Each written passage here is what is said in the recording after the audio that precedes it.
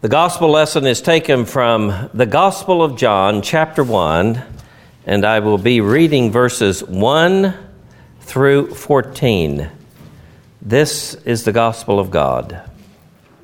In the beginning was the Word, and the Word was with God, and the Word was God. He was with God in the beginning. Through him all things were made. Without him nothing was made that has been made. In him was life, and that life was the light of men. The light shines in the darkness, but the darkness has not understood it. There came a man who was sent from God. His name was John. He came as a witness to testify concerning the light, so that through him all men might believe. He himself was not the light. He came only as a witness to the light. The true light that gives light to every man was coming into the world.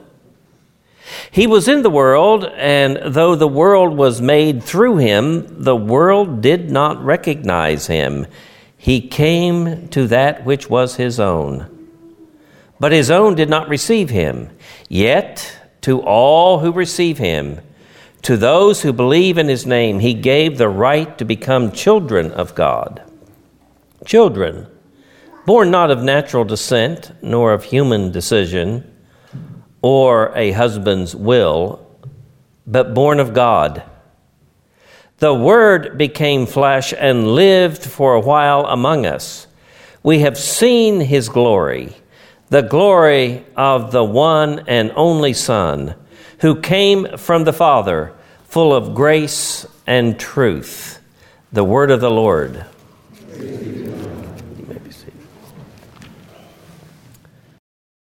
There are two big phrases that I learned in seminary, not the only two, I think, but two big ones that I'll mention today.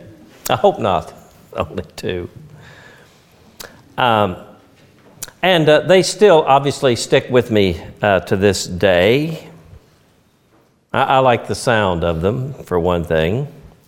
They are German phrases, and they originated in the 19th century among German biblical scholars in an attempt to help in understanding how to interpret the Scriptures. The first is the phrase Sitz im Leben, which means the life situation. The second is Sitz im Glauben, the faith situation. And what this means is that you need to take into account the context, the social setting, the political setting of any text so that you can help yourself understand what is going on.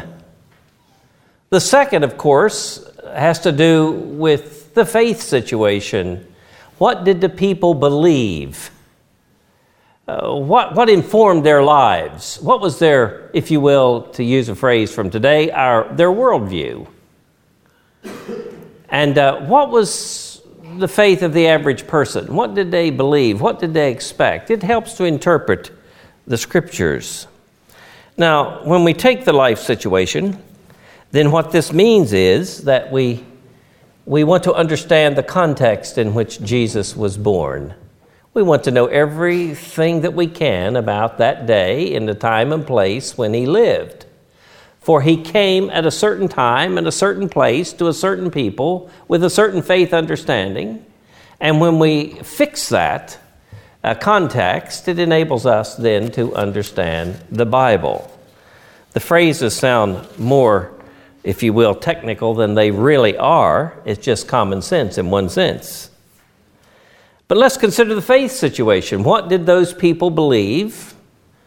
What did Jesus actually inherit from his mother in terms of faith? What was he taught as a child? How did he, when he went to the synagogue, how did he assimilate what was being taught? Now, these things are important. And whenever one considers a biblical text, it's good to go back and to consider, if you will, simply the context, so that you don't take it out of context. Well, this takes us to the present. When we understand what took place then, it will help us better to be able to understand the situation in which we live. We have a context too. There's some things going on all the time around us. People have certain opinions and views about life, certain assumptions that they never ever maybe even understand themselves. They just simply take it to be the case.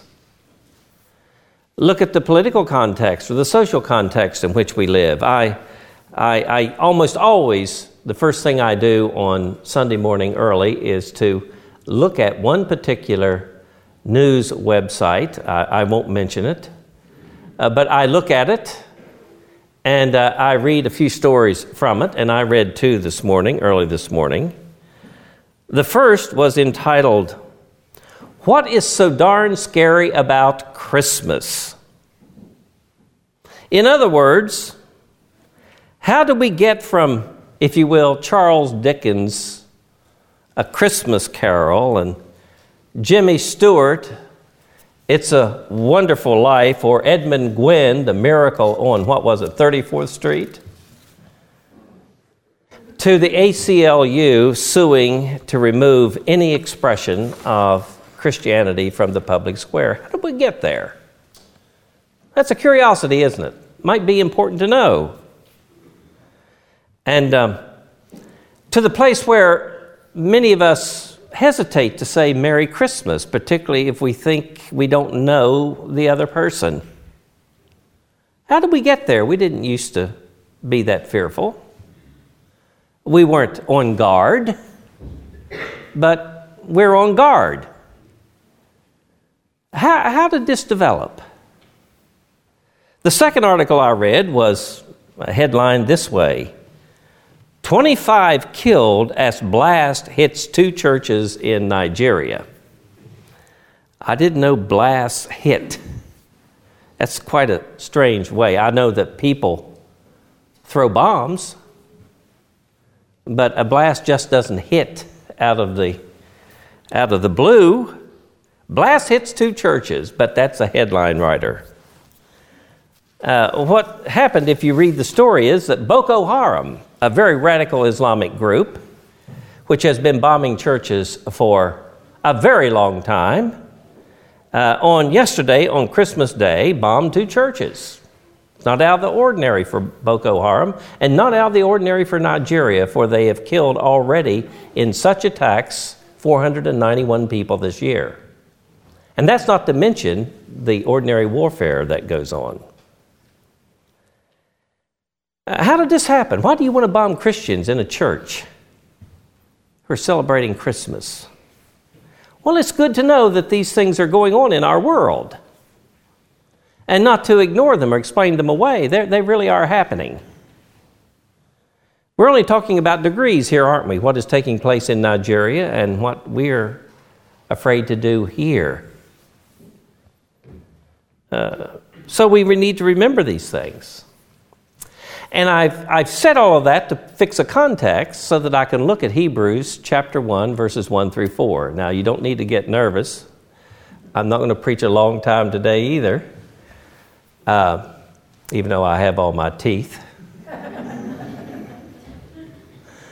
I'm not going to preach a long time, but I do want you to look at Hebrews chapter 1, verses 1 through 4. And that is a powerful passage. This is one of the most amazing passages in the Scriptures, and I'll tell you why in a moment. But let's read it again. In the past, God spoke to our forefathers through the prophets at many times. Now, there's a context in which Jesus came. In the past, God spoke through the prophets. And he did so in various ways. But in these last days, he has spoken to us by his Son. Jesus is in the long list of prophetic line. But he also insinuates here, and makes it clear in other places, that he has spoken definitively and finally in his Son, Jesus Christ. whom he appointed heir of all things, and through whom he made the universe. Now, this is reminiscent, as we read through it, of the Gospel of John, chapter 1. Notice some of the same language. The Son is the radiance of God's glory and the exact representation of his being. No wonder the early church confessed Jesus as Lord and one with the Father.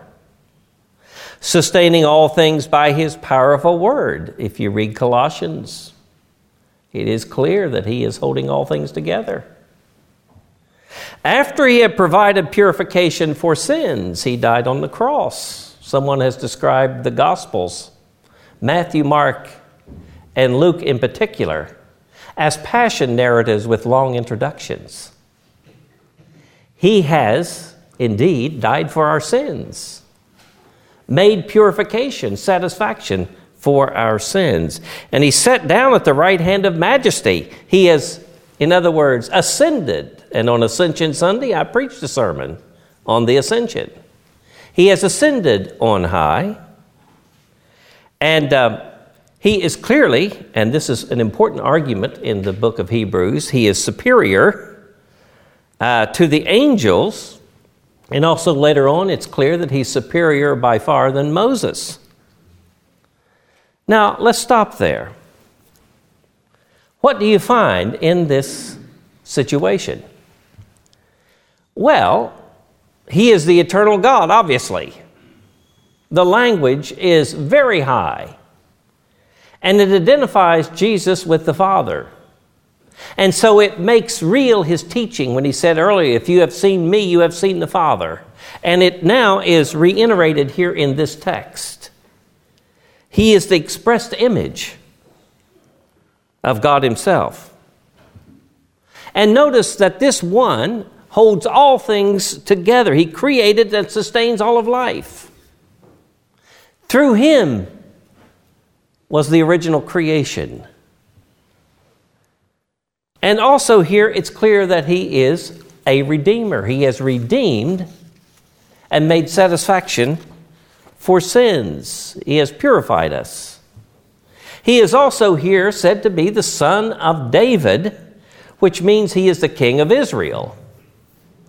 I heard one of these programs on Discover Channel, or one of these National Geographic channels, doing a life of Jesus, and one biblical scholar said, well, you know, he's called the son of David and a king after the line of David, but really, he's nothing like David. David was a man of war. Jesus was a pacifist. Of course, they forget that he's coming again to judge the world. No, he's the son of David. And if he is the meek and mild in the manger who grew up to teach and to preach, certainly the second time he comes, it will be to execute righteousness. And here he has no rival. If you read the language in the time and place in which they lived, he has no rival. Nothing in creation rivals him. He has no peer in all created things, for he himself is uncreated. And so this is a magnificent passage if you read it. If you read it, it is a magnificent passage, and I want to point out two things about the passage to show, in some sense, its function in this context. Now, in Greek, verses 1 through 4 constitutes one sentence. One whole sentence. In your translations, they divide it up sometimes into 3 or 4 sentences. That's all right. It helps us understand it. The thought is still there. But it does help to know that verses 1 through 4 is one whole sentence. And I want you to notice what all it has packed in there. What a robust sentence, huh? It includes everything. All of these things I've mentioned and all these doctrines are suggested there. All of them. And it sets forth who Jesus is. Now, that's not to pass by us without understanding the significance of it. This, in some sense, is a summary statement, an understanding of who Jesus is by the writer of Hebrews. And in it being a summary statement, it obviously is doctrinal. We can know something about God. These things we can know. God has revealed himself. For God has spoken to us through his Son in these last days. By the way, notice that the last days began 2,000 years ago. It might help some of the more radical interpreters of the book of Revelation. Notice, it is a summary statement of who the person Jesus Christ is. And since he has spoken, it also includes his teaching. What did he teach? This has to do with the person and work of Christ. The whole passage, the whole context is really the sum of the gospel of Jesus Christ as to his person and work. And the early church obviously thought this was so important that they formalized it in such creeds later as the Apostles' Creed, not written by the apostles, by the way, the Nicene Creed, the Athanasian Creed, and other great creeds, and we have it in our own Westminster Confession of Faith. So Christianity is not just a feeling per se. It is not just, Jesus is a fine example to follow. It really has to do with a communication from God. A message and a person has come to us from another world into our world. And this is who he is, and this is what he did. Now, how was he received in his day? Well, he was received pretty shabbily, wouldn't you say? I'm not so sure that the manger scene has to do with that. That might have to do with something else. Just simply because there was no room. But we know that when Jesus reached his majority and began to preach and teach as a rabbi, that he was received rather shabbily, greatly by some for a while. And his disciples were received rather shabbily, weren't they? They were persecuted by their own friends and neighbors. And later on, this broke out into a full persecution in the Roman Empire, several persecutions, wave after wave after wave, until Constantine came along and saw his vision. But Christians were persecuted in the early church. That's the context in which he was received. He wasn't received very well, was he? Neither was his disciples. Now, the second thing I want you to notice about this is that this is probably a creedal statement. If it's a summary statement, it may very well be a creedal statement. There are creeds in the Bible. That's why we use creeds in our church, and we have a biblical creed that we will use today. It is, too, a summary statement, if you will, from Colossians. We will confess our faith that we believe certain things to be true because God has revealed himself. It forms our worldview, our outlook, everything that we are. And if Jesus is who he says he is, then this is the defining characteristic of a Christian's life. A creedal statement, something that we believe and we stand by.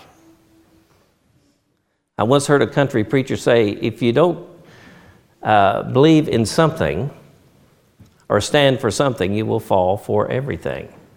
And there's some truth in that. There's some truth in that. C.K. Chesterton puts it a different way, that when people cease to believe in God, they begin to believe in everything. If you do not stand for something and understand certain things to be true, you're very vulnerable to the winds and change of time. And so Christians have a conviction. We have a conviction that God was in Christ reconciling the world to himself and that he has saved us. We have received him as our Lord and Savior. And we would be without hope in the world save in His sovereign mercy. That these are not just idle words that these people made up. It was indeed, they were confronted by a person in human history, and it was God in human flesh. A creed. Important to believe in something. Today, the fashion is, hey, don't get hung up and narrow-minded by believing in something to be true. But we live in a time when people believe that there's no, as Francis Schaeffer used to say, true truth. But these people believed in something. Now, let's enter the present again. Jesus is the great prophet who has spoken. And we do live in the last days. And our days are rather strange. And it might not be strange for those maybe under 30 years of age, but probably for you over 30 or 40 years of age, it's kind of getting stranger and stranger and stranger. Why? Well, I could remember when everyone wished you a Merry Christmas. And there was no hesitation. And I could remember saying Merry Christmas to people, and I thought it would be well received, and I thought I was spreading good cheer. But we're not so certain today, are we? People have to be encouraged to be what they are. Right? Furthermore, we used to think that we would be supported in high places, and the media would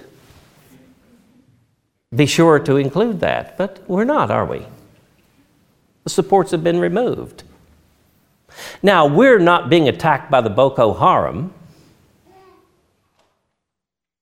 but there is, particularly among our elites, and if you will, the new church called academia, the real church in America, there is an awful lot of pressure for you to take what you hold most dearly and keep it to yourself, because what you are is divisive. You have now become the problem. And if you look at television, you know that all the comedians, particularly people like Jon Stewart, are very hostile to Christianity. Very hostile. At one time, they would be run out on a rail, probably just simply by public sentiment for ridiculing Christians, but not today. Well, there is in one sense an attempt to squelch free speech. That's what political incorrectness is all about. It means that certain groups are trying to control the public discourse. That's all that it means. It's an attempt to squelch free speech. But you still have free speech constitutionally. Don't forget that. What is our response to be all this? I said I would be quick. Well, as I summarize some attitudes and verses in the Bible, I think it's important for us to be, as the Scripture says, wise as serpents and harmless as doves. We are to learn how to negotiate the present. For Jesus' disciples had to learn how to negotiate their day. The truth is the same.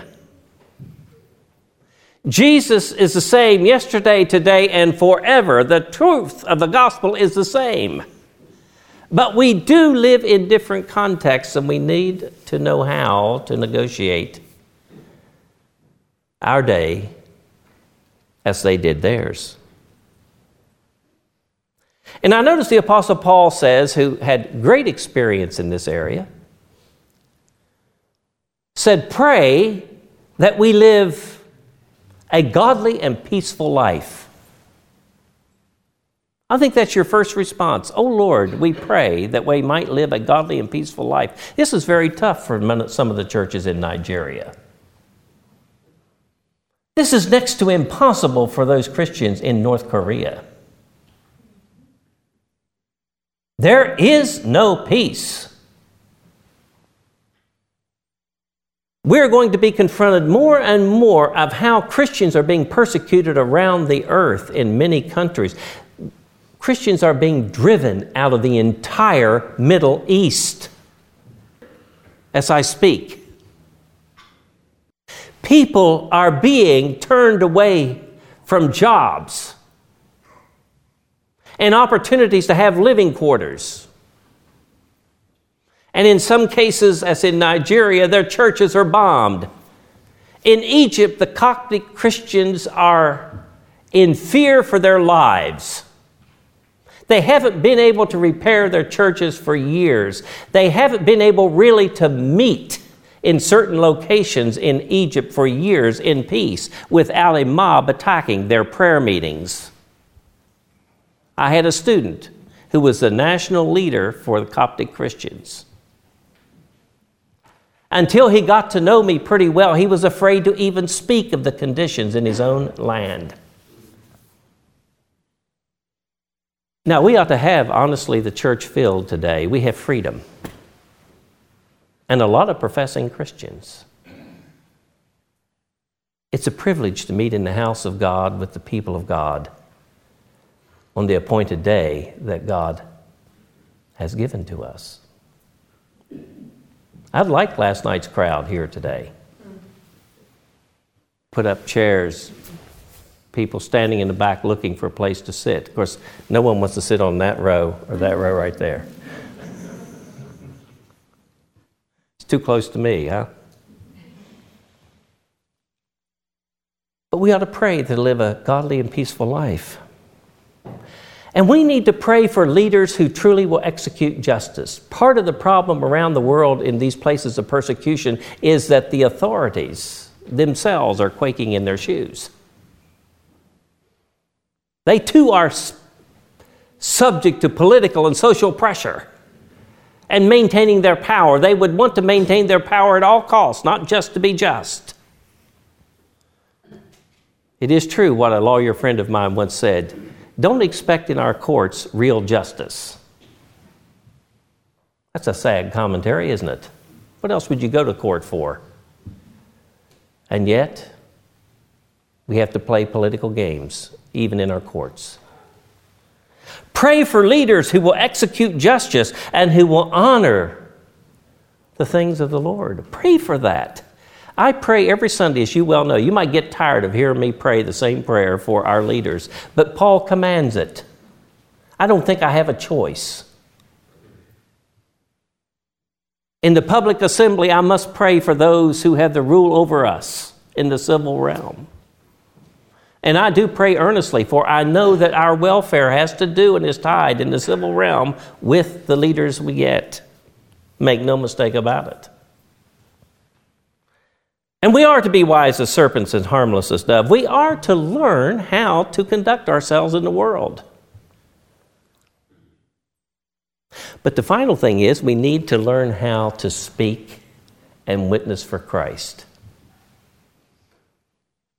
We need to learn how to speak and witness for Christ. This takes wisdom and it takes courage. But we need to know how to speak. Our speech is always to be seasoned with salt. We're not to abuse or manipulate people. But we must, when the time comes, tell them what we are. Someone has described a Christian as a poor, beggarly sinner who is hungry and needy, telling another person where they can find bread.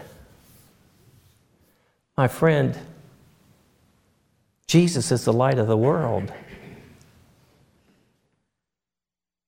He is a blessing to everyone.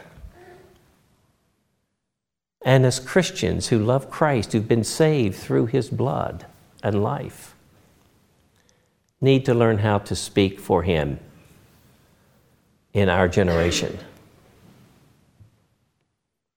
A true speech,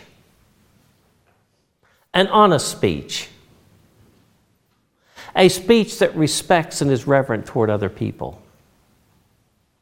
But speak we must, for we are witnesses to that light. that has come into the world. Hebrews 1 through 4. Do you believe it? Then we are called to live it and to speak it to the glory of God. Amen.